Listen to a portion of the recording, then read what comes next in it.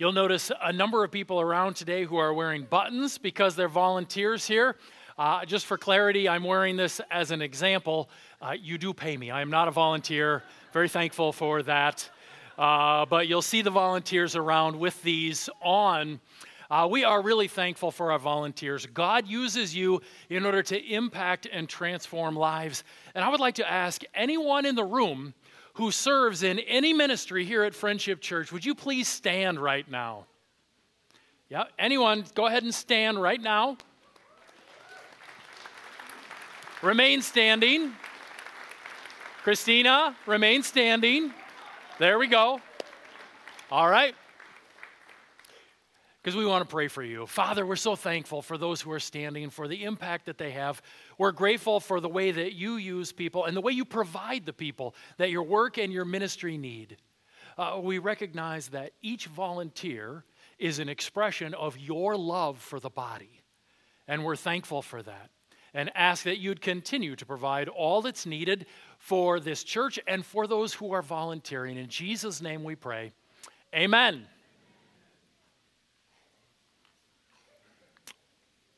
All right. We're so thankful for the volunteers that God has given to us here at Friendship Church. And I can't think of a better passage for us to go through today on Volunteer Appreciation Sunday than the one that we're going to encounter in Mark chapter 8, verses 1 through 21. That was your cue. If you need it, you can turn in your Bibles or devices to Mark chapter 8. We're looking at verses 1 through 21. And this is such a fitting passage because it is all about the power of Christ that can work through his people when we're carrying out his commands, when we're doing the tasks that our King has given to us. Now, before we get too far into Mark chapter 8, let's go back and review what we've seen in the Gospel of Mark thus far. The primary point of the whole Gospel of Mark is that what? Jesus Christ is the Son of God. That he is God in the flesh. And chapter 1, verse 1 announces this. And we have seen one account after another that shows us that Jesus is the Son of God. And as the Son of God, he has all power and all authority. We've seen his power over the visible creation and over the invisible or spiritual creation. We've seen his power over sickness and health. We've seen his power over what is unclean and clean. We've seen his power over death and life. Jesus has all power and all authority as the Son of God. And he has been teaching his disciples this very important lesson, that because he has all power and authority, it can work in and through us if we have faith as we're carrying out his kingdom commands. When we're involved in Jesus' kingdom work, if we will have faith, his power and his authority will work through us. 3 weeks ago, we looked at this on a ledger. We looked at how we often look at tasks in this life, and we recognize that when we face a task, usually what we do is we measure the resources we have on hand in order to see if that task is possible and how best to do that task. And 3 weeks ago in Mark chapter 6, Jesus gave his disciples a great big task. He told them to feed thousands of people. We're told there were 5,000 men, probably 15 to 20,000 people total, and Jesus says, you give them something to eat. So they count up the resources, and what do they come up with? 5 loaves and 2 fish.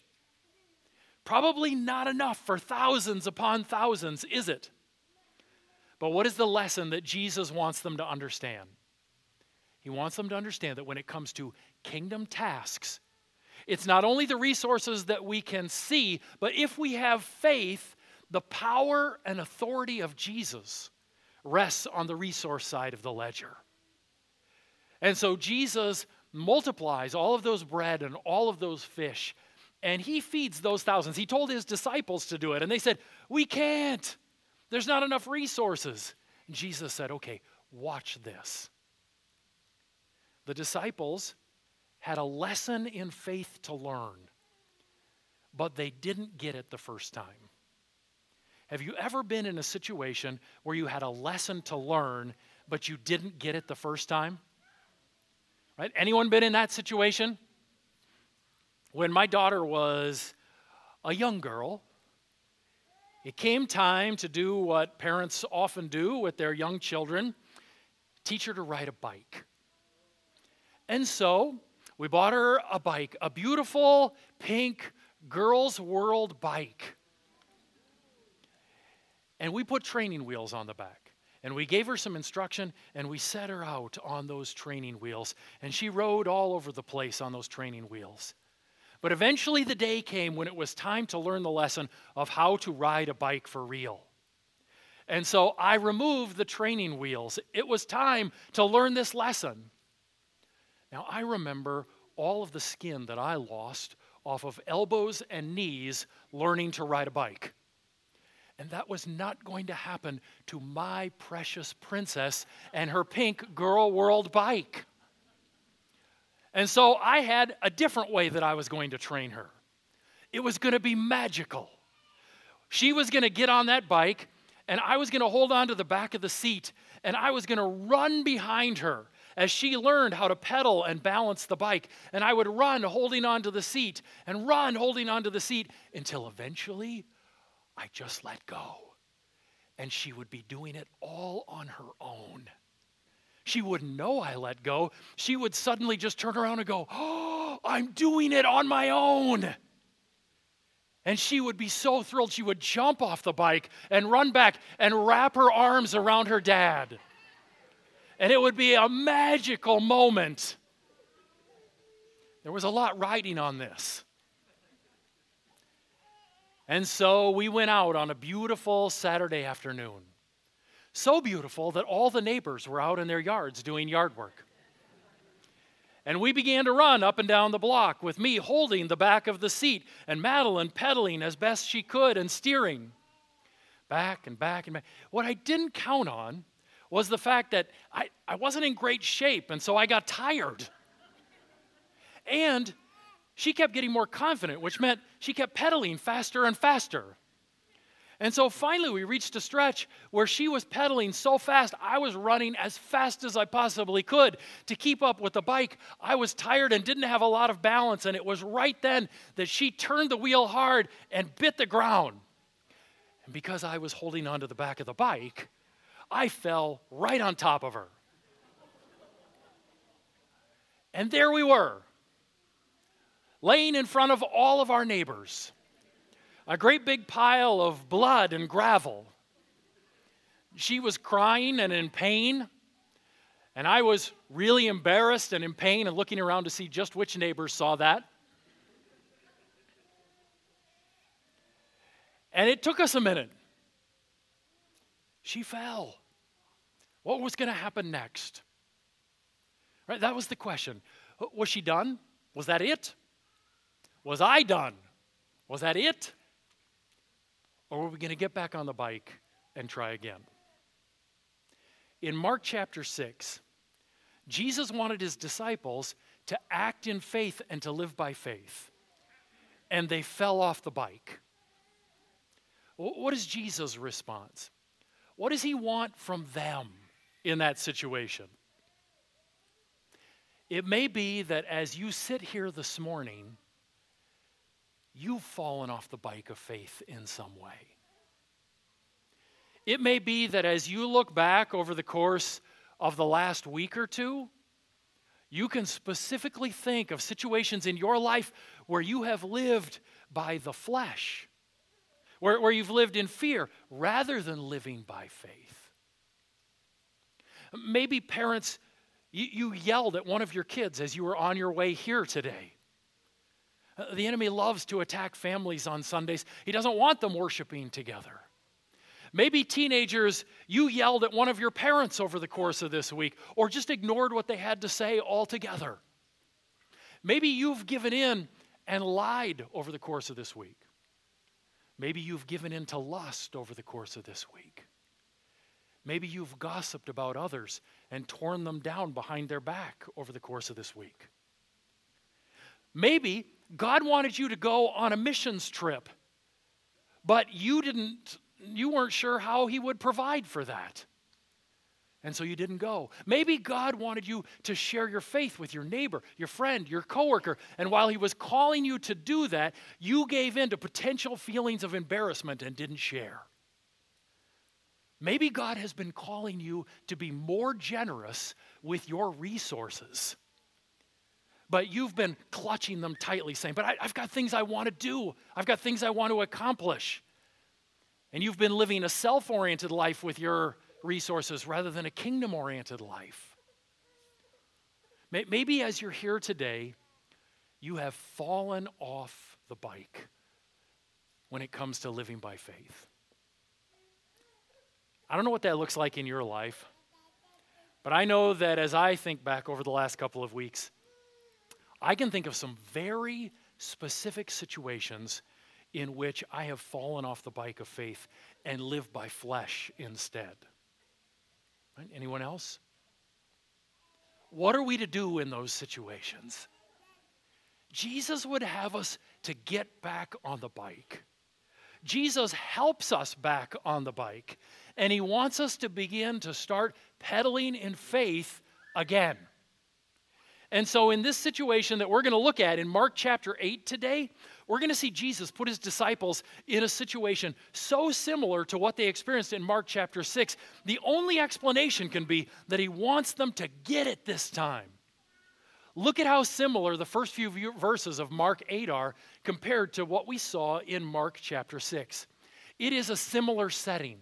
Once again, there are thousands gathered out in the wilderness. It's a similar problem. They have nothing to eat. They've been with Jesus 3 days, and there's nothing to eat. It's a similar reaction from Jesus. I have compassion on these people. It's a similar reaction from the disciples when Jesus tells them to give the people something to eat. They say, we can't possibly. Where would we get food out here in this remote place? It's a similar solution from Jesus. How many loaves do you have? It's a similar available resources. 7 loaves and a few small fish, 5 loaves and 2 fish, and what? The power and authority of the Son of God. It's a similar plan from Jesus. Have the people sit down in groups, give thanks, break the loaves, and break the loaves, and break the loaves, and break the loaves, and break the loaves, to feed thousands. Similar role for the disciples. Breaks them, gives it to them, they distribute it to the people. Similar satisfaction. Everyone eats and is completely satisfied. And of course, it's similar leftovers as they pick up basketful in order to remind them of the lesson. Do you see how incredibly similar the beginning of Mark 8 is to what we saw in Mark chapter 6? Because Jesus is bringing his followers back and he's saying, you guys, remember this lesson that you failed in a few weeks ago? We need to get it right. There are some lessons that are so important, there's no point in moving on to another lesson until we get it. Right? Do you understand what I'm saying? There are some lessons that are so important, there's no point in moving on to another lesson until we get it. When I was teaching my son to drive, there was this vital lesson about which one is the gas pedal and which one is the brake pedal. And there was no point in moving on to another lesson until we got that one down. You got to know which one's the gas pedal and which one's the brake pedal. And there's no point in me talking to you about how to properly signal or how to check your blind spot if you don't get that first lesson down. And Jesus wants them to get this first lesson. Right? This is the essential lesson. And what is the lesson? That when it comes to doing the king's work, when it comes to kingdom tasks, if we'll have faith in him, the power and authority of Jesus goes on the resource side of the ledger. The power and authority of Jesus can work in our lives and through our lives if we'll place our faith in him when we have kingdom tasks to do. That's the big lesson that they need to grasp, that we need to grasp. And in Mark chapter 6, they don't get it. Mark chapter 6, verse 52 says they were hard-hearted, which is Mark's phrase for not fully believing in the identity of Jesus. They were hard-hearted. And in Mark chapter 8, guess what? They don't get it again. Right? Once again, they fall off the bike in Mark chapter 8. And so what does Jesus do? He gives up on them. He says, forget you guys. I'm going to go find some different disciples. You guys are ridiculous. I put you in the same situation. No, that's not what Jesus does. What does Jesus do? He continues to work with them. He continues to get them back on the bike and say, come on. I know we just screwed up, but let's learn to pedal this bike of faith together. Let's get on and try again, you guys. And so we're going to see them have a third opportunity immediately. And as they say, the third time's the what? Yeah, the third time's the charm. Well, that's not actually going to be the situation at all, but it's nice that you know that phrase. Is the third time a charm? No. Jesus gets into a boat and he travels to Dalmanutha. Dalmanutha is on that northwest side of the Sea of Galilee where Jesus did a lot of his ministry. And when he arrives, he's greeted by a group of Pharisees. And what do those Pharisees want? They want Jesus to perform a sign from heaven for them. What has Jesus been doing throughout the book of Mark? He has been doing miraculous signs, one after another. Thousands of people from all over Israel are coming to Jesus because they know all about the miraculous signs that he is doing. It's just one amazing and miraculous sign after another showing that he is the Son of God. The Pharisees have seen many of these signs. They've heard about all of these signs, and they have the gall to come and say, no, come on, show us a sign. Give us a sign, Jesus. And what is Jesus' response to that? He sighed deeply and said, why does this generation ask for a sign? Truly, I tell you, no sign will be given to it. Jesus isn't going to perform just for them. Jesus will continue to do miraculous signs for those who have need and have faith in him. But he will not do miraculous signs for those who just want to test him and have no faith. Right? He won't do miraculous signs for them. And so he gets back in the boat, verse 13. And he left them, got back into the boat, and crossed to the other side. And here is where we see a third test for the disciples. Will they ride the bike of faith? In verse 15, Jesus says to them, be careful. Watch out for the yeast of the Pharisees and that of Herod. Jesus is teaching them using a symbol. What's the symbol? Right? Yeast. Yeast works its way through bread and causes it to rise. And throughout the Bible, yeast often represents sin and the way that it works its way through things. And so Jesus here warns them, you guys, be careful of the sinful practices of Herod and the Pharisees. And he's using yeast as an illustration. Now, what do you know about Herod and the Pharisees? Jesus is warning them about falling into this kind of sin, but it's actually very different kind of sin, isn't it? Herod's throne room was known for what? Parties and debauchery. Right? Herod's throne room was known for parties and debauchery. He had stolen his brother's wife because she looked good to him. If you hung out with Herod, it was for the sake of participating in wine, women, and song. The Pharisees, their sin was very different than that, wasn't it? The Pharisees' sin was sins of the spirit. They were prideful. They thought of themselves as well above others. They judged others based on human traditions and looked down on others because they weren't as good at keeping those human traditions. Herod's courtroom and the Pharisees' community, they sinned in very different ways. And Jesus says, whether we are talking about the sins of the flesh, and you just want to feel good all the time, or the sins of the spirit, and you are prideful and judging others, these are both dead-end pathways. Beware of it. Don't let it come into your life. Don't let that leaven leak in, he says. Now, the disciples, do they grasp what Jesus is saying here? Do they get his illustration using leaven? Look at verse 16. They discussed this with one another and said, "It is because we have no bread." What? Verse 14, we skipped over, said, "Now they had forgotten to bring bread, and they only had one loaf with them in the boat." What is going on here?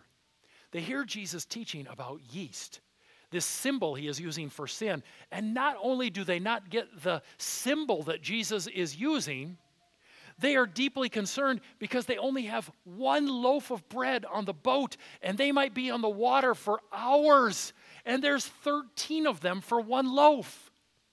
What are they going to do? Right? Do you see the absurdity here? Jesus has just fed thousands of people with 7 loaves. Thousands. And they're concerned because what are we going to do out on the water for a few hours? We've only got one loaf. What are we going to do? Not only do the disciples not get Jesus' image-based teaching, they're with a man who just fed thousands of people with a few loaves, and they're concerned that their one loaf might not be enough for 13. Friends, they fall off the bike again. Right? They fall off the bike of faith again. And now it is time for Jesus to teach. And when I say teach, I mean it is time for Jesus to teach. And he says to them, aware of their discussion, Jesus asked them, "Why are you talking about having no bread? Do you still not see or understand? Lord, give us eyes to see. Are your hearts hardened?" There's Mark's phrase. We've seen it over and over again here for those who don't fully recognize the identity of Jesus. Are your hearts hardened? Do you have eyes but fail to see and ears but fail to hear? And don't you remember when I broke the 5 loaves for the 5,000? How many basketful of pieces did you pick up? And at this point, I have to believe all of the disciples are looking at the floor of the boat, the bottom of the boat, as they answer, 12. And when I broke the 7 loaves for the 4,000, how many basketfuls of pieces did you pick up? And again they answer, 7. He said to them, do you still not understand? Understand what? Understand the big lesson that he wants them to grasp. That when it comes to the king's commands and when it comes to kingdom living, the power and authority of Jesus are available to us if we will place our faith in him. Right? The power and authority of Jesus are available to us if we'll place our faith in them. The disciples have fallen off the bike again. This is strike number 3. 3 strikes and you're out.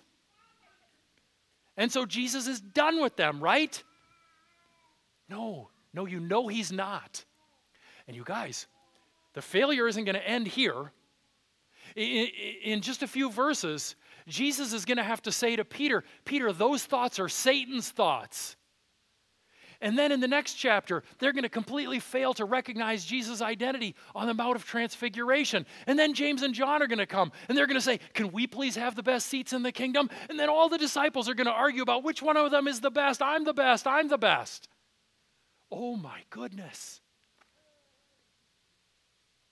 Right? What is Jesus' response to all of this falling off of the bike? He just continues to work with his children.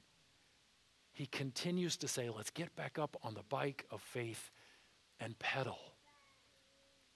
When my daughter wiped out that day, that could have been it. We could have gone inside and said, yep, I'm done trying to teach you. And she could have said, great, I'm done trying to learn. We're done. But instead, after a couple of minutes of composing self, she got back on the bike. And I began to run along behind again. And after a couple more gentle wipeouts over the course of that day, by the end of the day, she was riding around the neighborhood on her own. riding and riding and riding. Because we didn't give up. And as her dad, I didn't look at her and say, you didn't get it? Pfft. The second time she crashed, I didn't say, well, I'm done with you. Because I'm her parent. And as parents, we keep training. As parents, we keep getting the kids back on the bike. And Jesus keeps getting his disciples back on the bike over and over and over again. And the same may be needed in your life today. Maybe as you sit here today, you see ways that you have fallen off the bike. Jesus' response, if you are his child, isn't to walk away shaking his head and going, what a screw up. His response isn't to say, well, that's the third time, the 74th time, the 186th time, I'm done with them. His response is to get you back up onto the bike, to grab a hold of the back of the seat and say, come on, let's pedal, let's learn to ride this bike of faith together. That's his call in your life today. Is Jesus done with you? No way. He comes to you today and says, let's run in faith. I'd invite you all to bow your heads with me. And in a time of silence, spend some time with the Lord answering this question.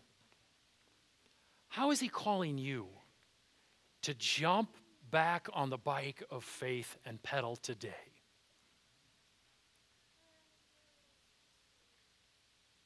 Is there a particular sin in your life that you've been giving into again and again, and you haven't been battling it in faith and prayer? Do you need to commit to battling in faith and prayer, to asking others to pray with you over that sin?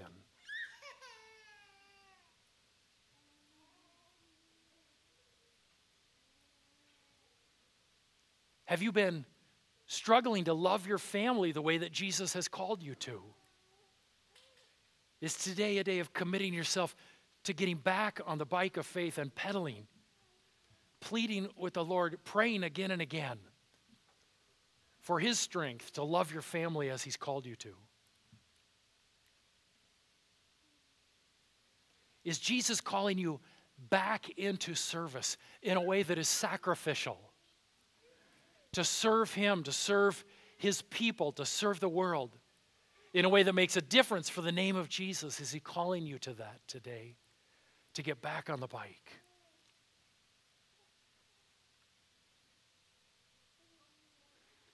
Is he calling you to use your resources in more sacrificial and more kingdom-minded ways?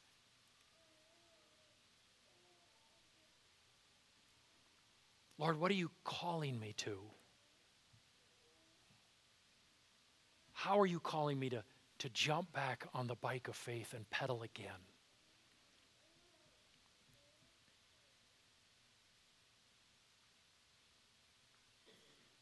As we go to the table, we do so recognizing the deep love of Jesus, that he gave his life so that we might have life.